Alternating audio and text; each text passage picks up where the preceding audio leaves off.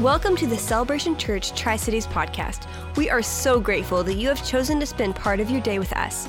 We are praying that God speaks to you through this message from our pastor, Robert Russell. For more information about our church, visit cctri.org. Enjoy the message.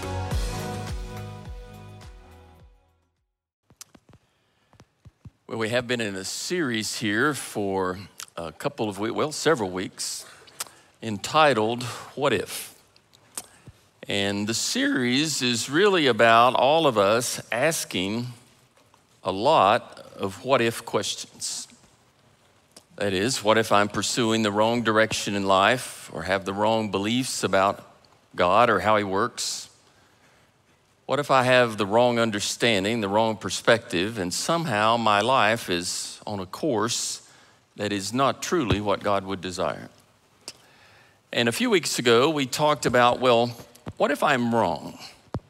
Especially, what if I'm wrong about my understanding of God and how I'm going about pursuing life from the standpoint of walking with Him? Because I gave the example of the Apostle Paul, who was Saul before he encountered Christ. And before he encountered Christ, he was certain he was right. He was the Pharisee of Pharisees, persecuting the church, certain he was right, but he was completely wrong. Then after he had an encounter with Christ, he had a radical change, not only in his inner being, but in his understanding. And he recognized he had been wrong. Now he knew what was right, but he handled what was right with much more care and concern for people. And so that's where we were last week in addressing the question, what if I'm right? What if I really do know what the truth is? I really do know Christ. I know how to walk with Him. I understand this life well. I understand a perspective from God's standpoint. And I encounter a lot of people who disagree or who are living a sinful lifestyle or who are way outside of God's will. How do I relate to them? And I think too much of the church, thinking that it was right, has related to the population with rejection and condemnation. And then where we're going now in society is the church has become more like the culture, at least in this country, where the church has acquiesced to trends and things going on in the world around us rather than standing in truth, so that rather than being a beacon of truth for everyone around us, the church has been a place of condoning sin largely. And so largely what I was talking about last week is, if I'm right in knowing what is the truth, how then do I address people who are far from that? That is, I don't stand in condemnation. I don't condone that which is evil. I address anyone and everyone with grace, mercy, concern, trying to reach them where they are. That's what the Apostle Paul said that he did, and he became all things to all people to reach some. That he would address any person where they were in that context, in that moment, to bring forth the truth of Christ. And so maybe you know what is right in a culture that seems to declare everything wrong. That is, we live in a culture that declares evil good and good evil. And maybe you clearly know what is morally right before God, but how you bring that truth to somebody else is very important, because I can know what is right and handle it wrongly. It is important that you and I address anyone and everyone, regardless of their lifestyle, with love, grace, and mercy. Now, where I want to go this week is to talk about the subject of, what if I'm broken? Now, in making that statement or that question, what if I'm broken, that probably means a lot of different things to different people here. Because one's brokenness can come from a lot of different places in this life's journey. Some of you have experienced brokenness because of the family that you originated in. Or maybe some of you didn't even really have a family that you originated in, that you bounced around from different places and finally settled in some place. Maybe some of you had a family that was filled with abuse, whether physical, verbal. Maybe some of you were children of alcoholics. Some of you may have been rejected early. Maybe you experienced some type of brokenness from your peers when you were a young person, that you were ostracized, made fun of, really deeply hurt. Maybe your brokenness is a consequence of some of the choices you've made early in life. You were blinded, didn't really know what you were doing, and it led to pain and anguish for yourself and maybe for others around you. Maybe some of your brokenness came as the consequence of others' sin against you. Maybe you were abused sexually, taken advantage of, deeply wounded. As you go through life's journey, I think it is essentially impossible to avoid some brokenness. Now, I'm sure in this room, there is a wide array of what that looks like. On a scale of 1 to 10, there are probably some people in this room that their brokenness is 9 or 10, but hopefully their healing has been equally as much. For some of you, maybe the brokenness you've experienced has been somewhat mild, and you wouldn't say it's been a really difficult journey. But there is the question of what does anyone and everyone do with the brokenness they've experienced in life? I think a lot of people just try to hide it. They don't want others to know the things that have happened in my journey. Sort of stuff it, lock it away, keep it a secret. I don't know how many times I've had someone come and talk with me and say, I've never told anybody this. Some deep wound in their soul that they've just tried to keep in the background, but it had eaten at their soul for years. Some people just try to hide it. Some people escape from it, sometimes into an addiction or something of that nature. Sometimes their escape is just to become a workaholic and try to accomplish things in this life. In the modern era, pornography has become a very popular escape because of its prevalence and ease of access, which wasn't there just a few generations ago. Some people run from one relationship to another, trying to deal with their brokenness and just multiply it, add to it. Some people hold bitterness and anger toward God about their brokenness. And they blame Him. In fact, I think a lot of people who declare themselves atheistic are really people who are angry at God over something that has happened in their life, and they're bitter about it. And declaring themselves an atheist is essentially a way of getting back at God. So here's my question. What is the brokenness in your life? If you were to stop and answer that question, what is the brokenness in your life? Now, I know for me, I could make a list pretty quickly of the major things and then some smaller things. And then the second part of that question is there any brokenness in your life that is unresolved, unhealed, that still adversely affects your course of life? And what are you doing with it, if anything? We'll go over to the book of Psalms to address this question. This is written by King David later in his life, after he had committed the sin with Bathsheba. You know, David as a young man slew Goliath. He was victorious in battle. He was recognized as such. God anointed him to be king of Israel. Of course, probably one of his first areas of brokenness occurred when he was anointed to be king of Israel, and then Saul wanted to kill him so that he couldn't take his position. He had to flee and hide. But eventually he became king. He lived in probably the time when the nation of Israel was at its strongest, and David was the most profound man among them. And yet, at the height of his success, he failed miserably by taking Bathsheba in adultery and then having her husband murdered, killed in battle, but really it was murder.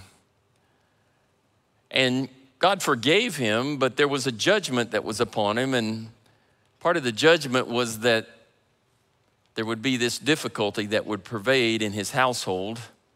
And if you know the story of his family thereafter, there was sexual sin that mirrored what he had done. There was even murder within the household, which mirrored what he had done. And so there were consequences to it. And later in life, he wrote this psalm and he said, "Have mercy on me, O God, according to your unfailing love. According to your great compassion, blot out my transgressions." Now, undoubtedly what's going on when he's writing this is that he is dwelling upon the brokenness of his past. And notice I entitled this little section, Self-Inflicted Brokenness, because his own personal sin inflicted upon him the deepest level of brokenness that we seem to encounter in his life. And for many of us, that is true. For many people in this room, the greatest brokenness in your life was self-inflicted. I would say that for myself, that the worst mistakes of my life led to the worst consequences and the deepest level of brokenness. And he's dwelling upon this and he's saying, "Oh Lord, please wash away all of my iniquity and cleanse me from my sin." He doesn't sound like a king on his throne ruling over the nation. He sounds like a broken man on his knees crying out, "God, please take away my sin." See, there's a clear consequence, and he's experiencing it in his own soul. He goes on to say, "For I know my transgression, my sin is always before me." Some of you know exactly what that means. That it's like day in and day out, you cannot escape the sin of your past. It's always before you, always weighing upon your soul, always weighing down your soul. And then he says, "God, against you and you alone have I sinned and done what is evil in your sight. That you are proved right when you speak and justified when you judge." That God is just, pure, holy, righteous, and he is justified when he judges any one of us. And as I've said often, judgment is an act of love. I am thankful for judgment that came into my life because it's God confronting you with the darkness of your own sin, not to condemn you, but to bring you from it. But in this case, he knows that he's sinned against God, and you and I need to recognize that even though we might sin against other people and harm them significantly, primarily and ultimately, all of our sin is against God himself. I was having a very healthy conversation with a young man recently, and he was talking about other people that he had encountered. And one of the struggles they have with Christianity is, how could God judge people and send them to hell if they are good people? He was basically looking at this world and saying, there are good people out there doing good things, and how could God judge them just because they don't know Christ? And what I tried to explain to him is the context of how people look at what is good. In other words, you and I live in a fallen world. We have been affected by sin. Our perspective is a consequence of that. And so when we look and see what is good, we say, well, yeah, there seem to be some people who are very good and some who are pretty good and some who are not so good and some who are terribly wicked. And we think some of those people, the really wicked ones, maybe they deserve hell, but most of the good ones do not. The problem is we're identifying what is good and what is not based on the context of a fallen world. And God is looking at what is pure and holy and righteous at a level that none of us can really perceive. That in heaven there'll be no sin whatsoever. That God's will be perfectly done.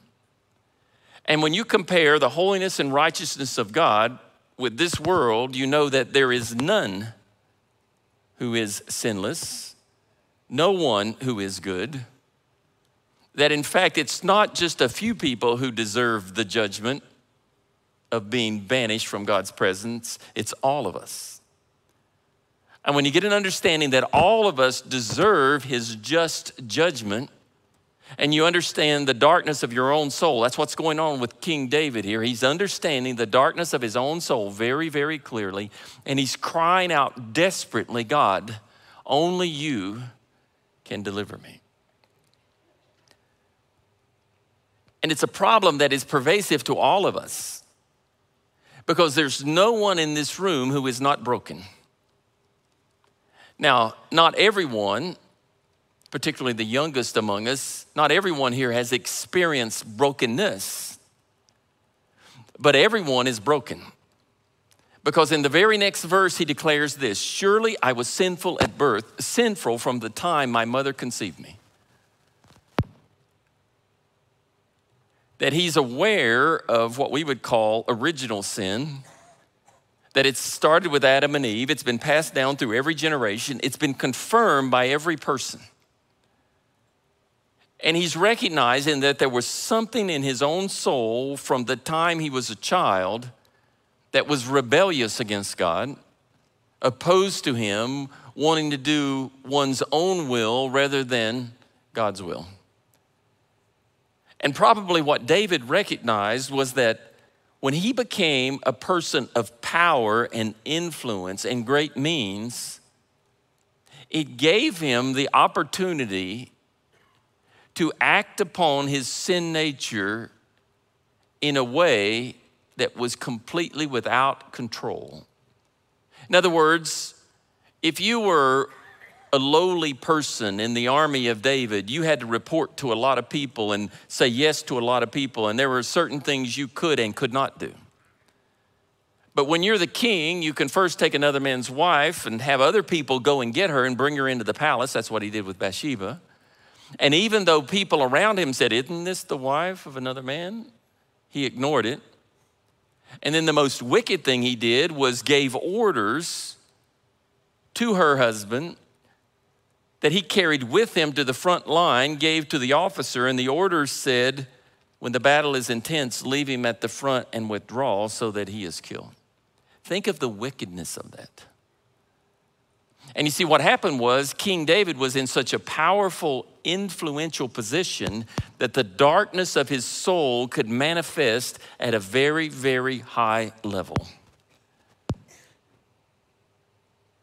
And that's why he realizes, oh, there was something in me from the time I was born that has not been good.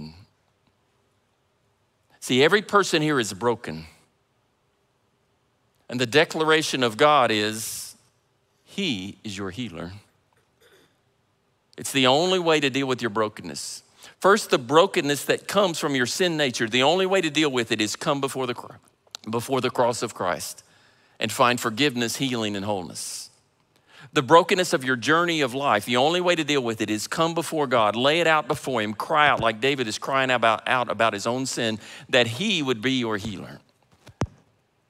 See, the person who is angry with God, excuse me a second.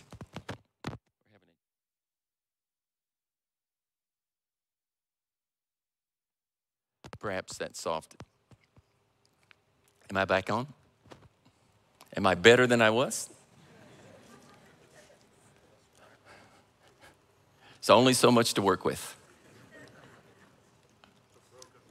It's a broken world. Good point. Sometimes it's a broken technological world. But the only way to deal with your brokenness is to bring it before Christ. Now, David experienced not only brokenness that was his own fault, but brokenness that was inflicted upon him by others. This is Psalm 3, also written by David later in his life. And he says, "O Lord, how many are my foes? How many rise up against me? How many are saying to me, God will not deliver me?" But he then says, "Lord, you're my shield. I cry out to you." In other words, he's under great distress. There are many who are after him, opposed to him. He's crying out to God for protection, hope, deliverance. Then he begins the answer and he says, "I will not fear the tens of thousands drawn up against me, because I trust in you, that you are my deliverer." But what's so interesting and sad is that he's writing this because who is opposed to him? It's his own son. It's Absalom. Absalom, his own son, is in rebellion and wants to overthrow his own father and take him from the throne to the point of being willing to kill him. Now, it's one thing for your child to rebel and leave home and go off and do some foolish things. It's another for them to rebel and turn against you, which does happen sometimes, sadly. And in this case, David is experiencing his own son, who he does love, who is in rebellion against him. Ultimately, if you know the story, Absalom does try to take the throne, but then Absalom himself is essentially hung. He's caught on a tree and he's trapped there and he dies. And when David finds out about it, David is in deep grief and agony over his own son, even though his son was trying to take his life. Because messengers had come to David and said, "Look, the nation of Israel is with Absalom," and he had to flee the city of Jerusalem, the city called the City of David. He had to flee it at one point. But then he ends up grieving brokenness yet again in his life. Sometimes our brokenness is self-inflicted. Sometimes it's inflicted by others. And probably for most of us, there's been a significant portion of brokenness inflicted by somebody else. Maybe somebody who deserted you, somebody who let you down, somebody who rejected you, somebody who took advantage of you, manipulated you, hurt you in some way.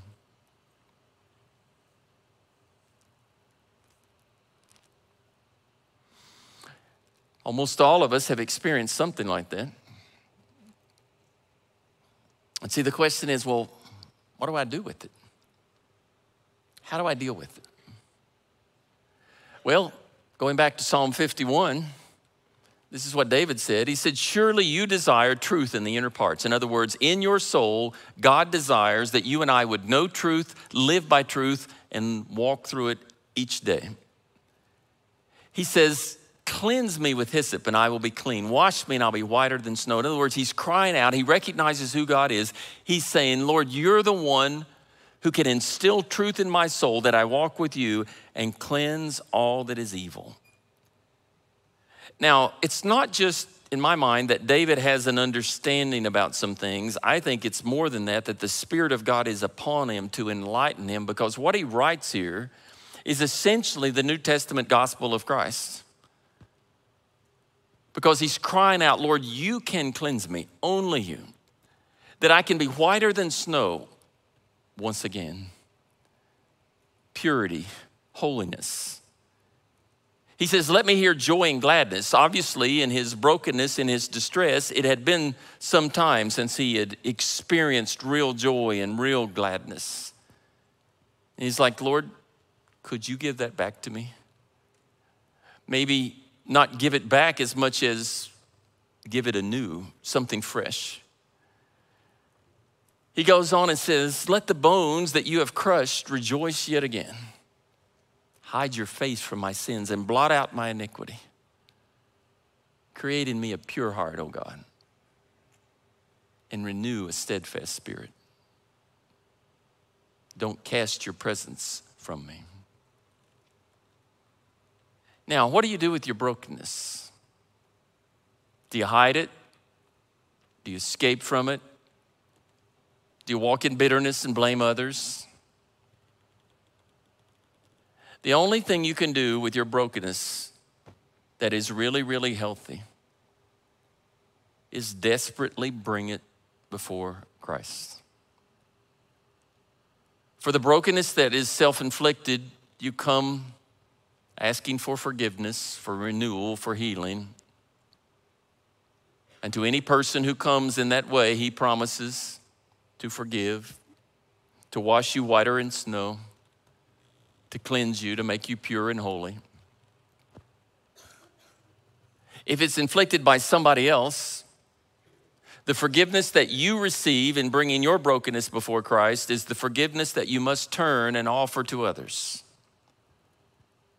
You see, if you choose not to be forgiving of others, it is going to be a barrier to the healing of your own brokenness. Lots of people hold bitterness and anger against others and are unwilling to forgive, but what you are really doing is creating a barrier in your own soul to healing from your own brokenness. If you want to be healed from the brokenness of your life, you must be a person who not only receives forgiveness, but in turn gives it to others. You come desperately before him, honestly before him, not trying to hide, not playing religious games, knowing that you're a broken and fallen person,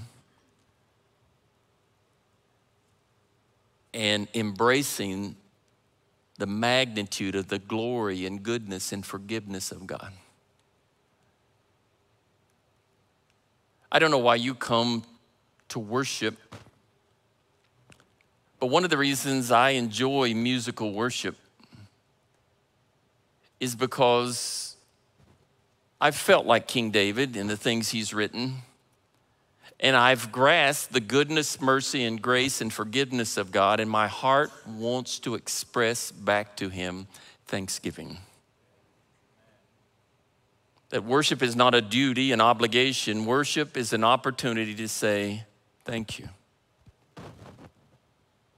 for healing my brokenness. Now, your brokenness might always be a part of your story. It will be. But what goes along with that story is the healing of God. For some people, the only story they have is their brokenness, and there's not the compatible healing. Because things of our past, like King David's, can't be erased. But what can be the story, the declaration, is the goodness and healing and forgiveness of God, and how you have extended that same goodness, healing, and forgiveness to others. This is why I was talking last week. You might be right about what is true, but it is healthy to remind yourself of how broken you are in order that you might embrace others who are broken and have not yet found healing. He says, don't cast your presence from me, and don't take your Holy Spirit.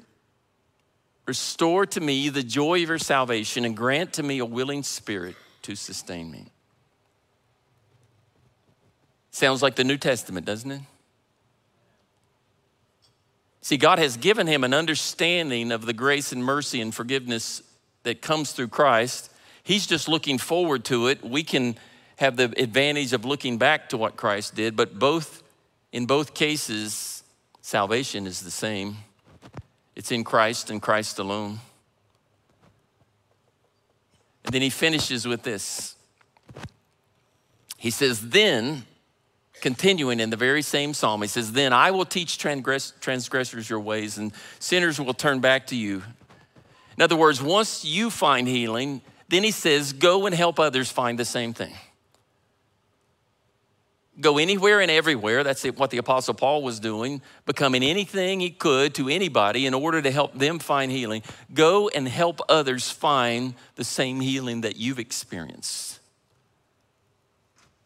In fact, as you do that, as you help others find healing, it will increase and enhance the healing in your own soul. He says, save me from blood guilt. David had blood guilt. That is the blood of other people's lives on his hands. But he says, God, you're the one who saves. He says, as you do so, my tongue will sing of your righteousness. In other words, he will declare and worship. He says, you do not delight in sacrifice, or I would bring it. He said, the sacrifices of God are a broken spirit, a broken and contrite heart. See, the good brokenness of life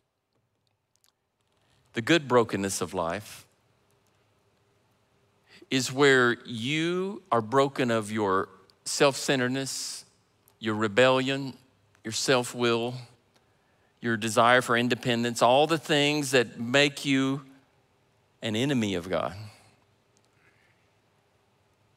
And when that brokenness occurs and you come before him and pour your life out, asking for mercy and grace, he willingly extends it. He brings healing to you. He brings forgiveness where you need it. He then turns and asks you to be an agent of healing and forgiveness for others. That brokenness may be part of your story. I mean, I can just look around the room and see the brokenness of so many lives here. But the other part of your story is the healing of God. And see, the question really to conclude would be this. Has God's healing, mercy, and grace come to the point of fully bringing renewal and wholeness to your brokenness? Are you still trying to deal with some of your brokenness in your own strength, in your own flesh, with your own escape? Or are you bringing it before him?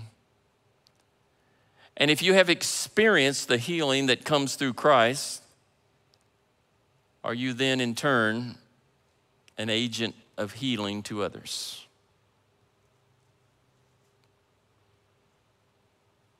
I think it's my personal heart's desire to sort of be a stretcher bearer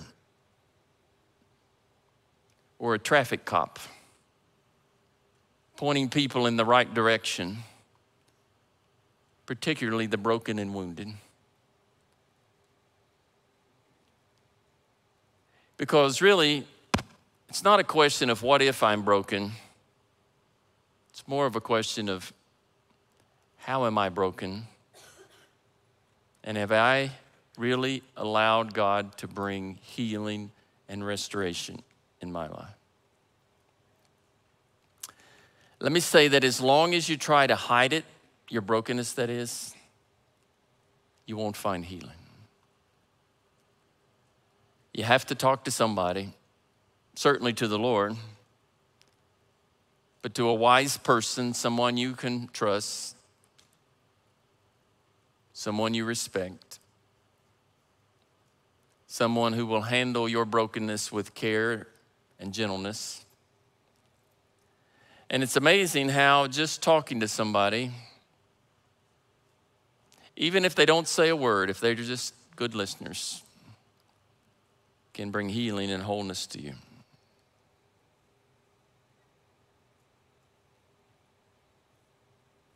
Let's pray. Lord, I do pray that your Holy Spirit would be upon each and every person here for healing and wholeness. That you might bring forgiveness, mercy, and grace to the brokenness of each one of us. Lord, to those who right now feel desperately broken, that they would cling to you, run to you like King David was doing. Find the goodness of your mercy. For all of us, Lord, that we would always be people who extend healing to the broken.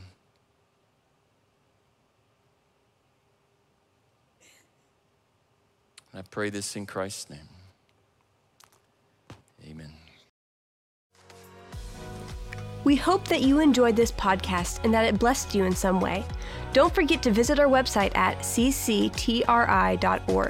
And make sure that you send us your prayer requests at office@cctri.org. We pray that the God of hope fill you with all joy and peace as you trust in Him.